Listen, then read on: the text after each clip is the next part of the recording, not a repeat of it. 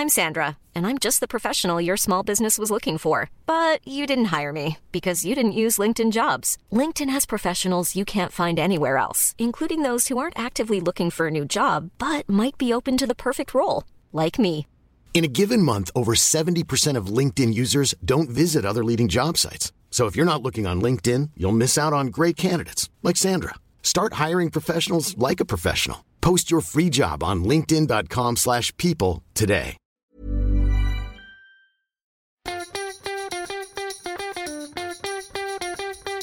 From Barangaroo Studios, the AusBiz COB is the key stuff you need to know about the day in business and finance.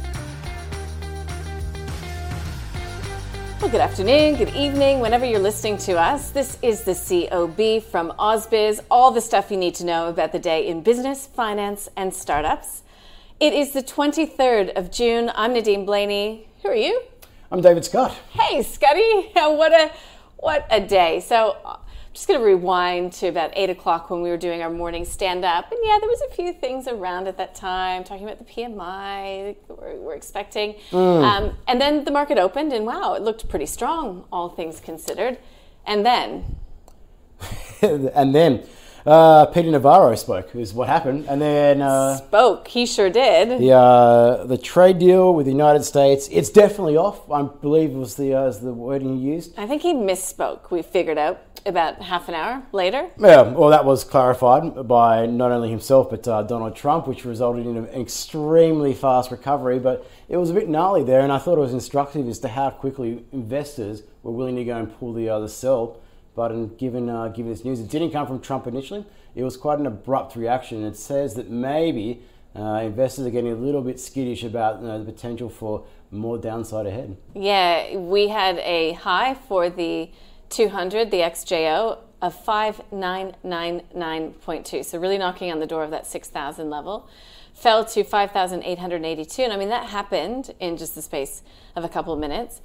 It's not all just investors, let's say, hitting the sell button. You've got to think that the algos have something to do with such violent moves in such a short period of time.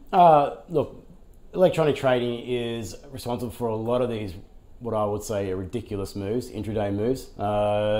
You see it time and again. You see when things come out like headlines that are just basic news and knowledge, but because it's in a headline and it's being picked up by machines, they can't distinguish it. And I've seen it multiple times. People tell me about how these electronic trading machines and platforms are very sophisticated. They learn. I know there's ones out there that are self-learning, but I think a lot of them are still designed just to go and pick up keywords. And when you've got a keyword that suits the case, up it goes. And I noticed today that there was Jerome Powell is going to be speaking about pandemic fiscal relief on June 30.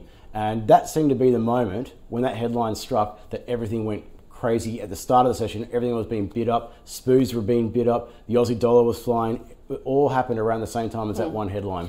Well, the key words coming from the U.S. President Donald Trump, really shortly after, maybe an hour after we saw that initial sell-off happening, was fully intact. So he's saying the China deal is fully intact. Hopefully they will continue to live up to the terms of the agreement. You know that this administration does not like to see big falls when it comes to equities. Exactly right, but I find that it's intact and it lives up to their end of the deal. Anyone who's paying attention to the commodity trade data knows that China is way behind the curve with this stuff. So they're not living up to the deal. It's one of those funny things where it's a trade one deal in principle, but it's actually not being adhered to. Obviously, there's been a pandemic in between, so that can be forgiven for the time being. But even before this happened, there were so many question marks about the ability for China to absorb the level of US imports that they were talking about.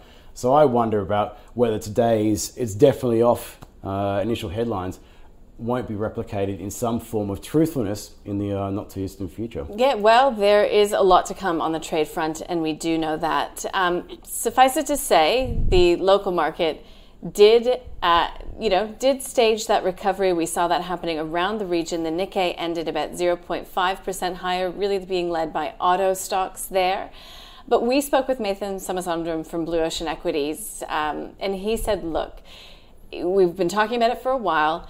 You just need to get used to the fact that there will be more volatility. We could see days like this, as we continue to move through this uncertain time. He says any bad news, anything out of left field, and the market could fall between 15 or 20% very quickly. So if you'd like to listen to that interview with Mathan Somasundram, you can do that and access it via the show notes. We had, again, when we spoke at 8 o'clock, there wasn't a whole lot of company news out, but we had lots of it coming throughout the morning. Western Areas comes to mind. It was the best performer on the 200, up by about 17% after some pretty positive drilling results from an initial drill hole. Exactly. At its project in South Australia. Investors are quick to go and put a lot of faith in the discovery, so obviously we'll find out in the next couple of weeks. I think the chief executive said that potentially they'll get some more information about how this ore body will potentially play out. Yeah, and we also spoke with the Flexi Group CEO, Rebecca James, just a short time ago. That was the second best performing share on the 200. It finished up by about 9.5%, a milestone, surpassing 2 million customers. I thought it was interesting that they're back in market spending on marketing, because that, of course, was a real black hole when it came to the depths of the COVID crisis. I mean, nobody was spending money. Well, it seems that these buy now, pay later and payments providers in general are doing well out of this pandemic. Obviously, it's not just Flexi Group that's reporting an increase in customer growth. There's a lot across the board. So maybe they've got that a little bit of extra revenue to go and promote their services and take advantage and make sure what's happened recently becomes part of a longer lasting trend. Well, you might want to have first mover advantage, gain that market share while the going is good. And, the Flexi Group share price has, generally speaking, been a laggard in the buy now, pay later space. I mean, it's up exponentially in recent times, but, I guess it doesn't have a lot of the flash of some of these newer players, and it's not really targeting the North American market specifically. But if you listen to the interview, which you can access by the show notes, Rebecca James does talk about some of the expansion plans potentially for Flexi Group and where that could potentially take the company. That brings me perhaps to the stock of the day, Scuddy. Altium, a further fall of about 2.5% on top of yesterday's fall. You called it, what did you say? It's a serial downgrader. At least it has been this year. So Koshi and his guests talked about this one. Let's hear what Scott Phillips from The Motley Fool had to say about stock of the day, Altium. Overall, it's not cheap, I've got to say. It does have to do a lot of things right to be successful, and that's part of what saw it sell off yesterday. But overall, the track record is very good. The momentum of the business, don't worry about the stock, the track record of the business is very, very good. I like the company. I think it shows every sign of continuing to be successful. I think if you owned it already, and I don't own it personally, but the Motley Fool does own some shares, there's no reason to do anything other than hang on for the ride. And I believe anything can happen. Very, very good chance they get back on track and continue the same sort of track record and momentum as they've had so far.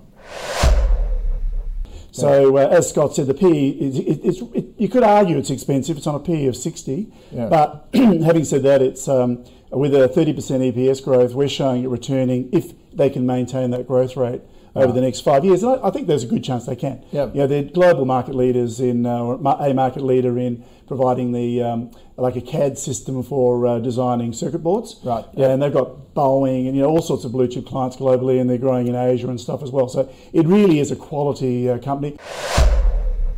So that was Mark Moreland from Team Invest finishing those thoughts on Altium, which did see a number of price target cuts coming through and a downgrade by Ord Minnett today.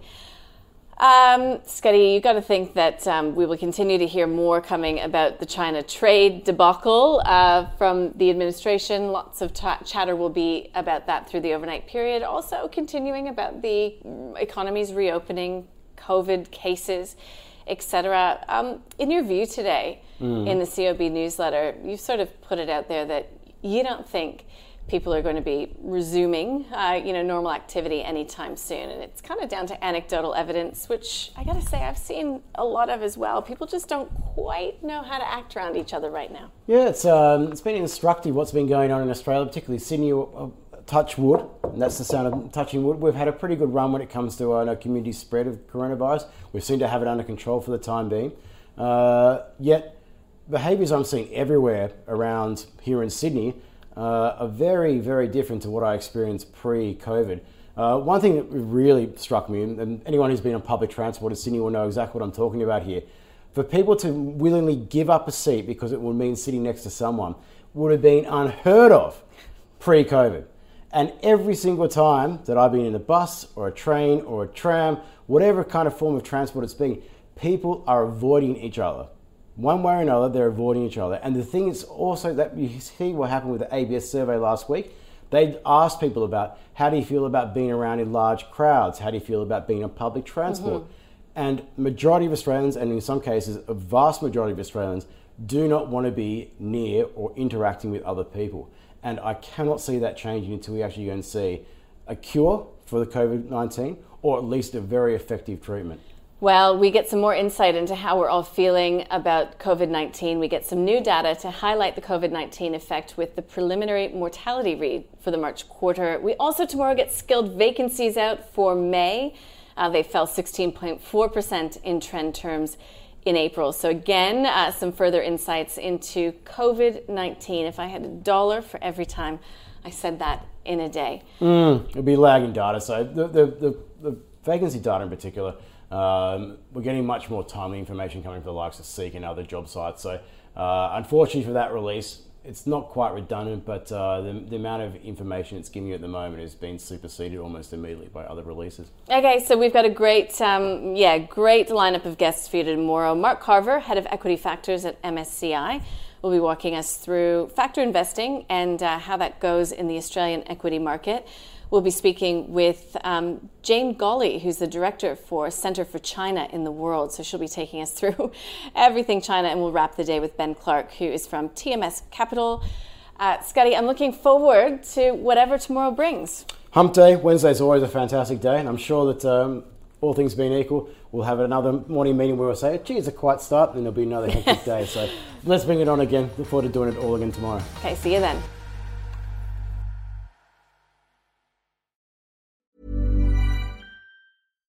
When you make decisions for your company, you look for the no-brainers. And if you have a lot of mailing to do, Stamps.com is the ultimate no-brainer. It streamlines your processes to make your business more efficient, which makes you less busy. Mail checks, invoices, legal documents, and everything you need to keep your business running with Stamps.com. Seamlessly connect with every major marketplace and shopping cart. Schedule package pickups and see your cheapest and fastest shipping options from different carriers, with rates up to 89% off USPS and UPS rates. And with the Stamps.com mobile app, you can take care of mailing and shipping wherever you are. Make the same no-brainer decision as over 1 million other businesses with Stamps.com. Sign up with code PROGRAM for a 4-week trial, plus free postage and a free digital scale. No long-term commitments or contracts. That's Stamps.com. Code PROGRAM.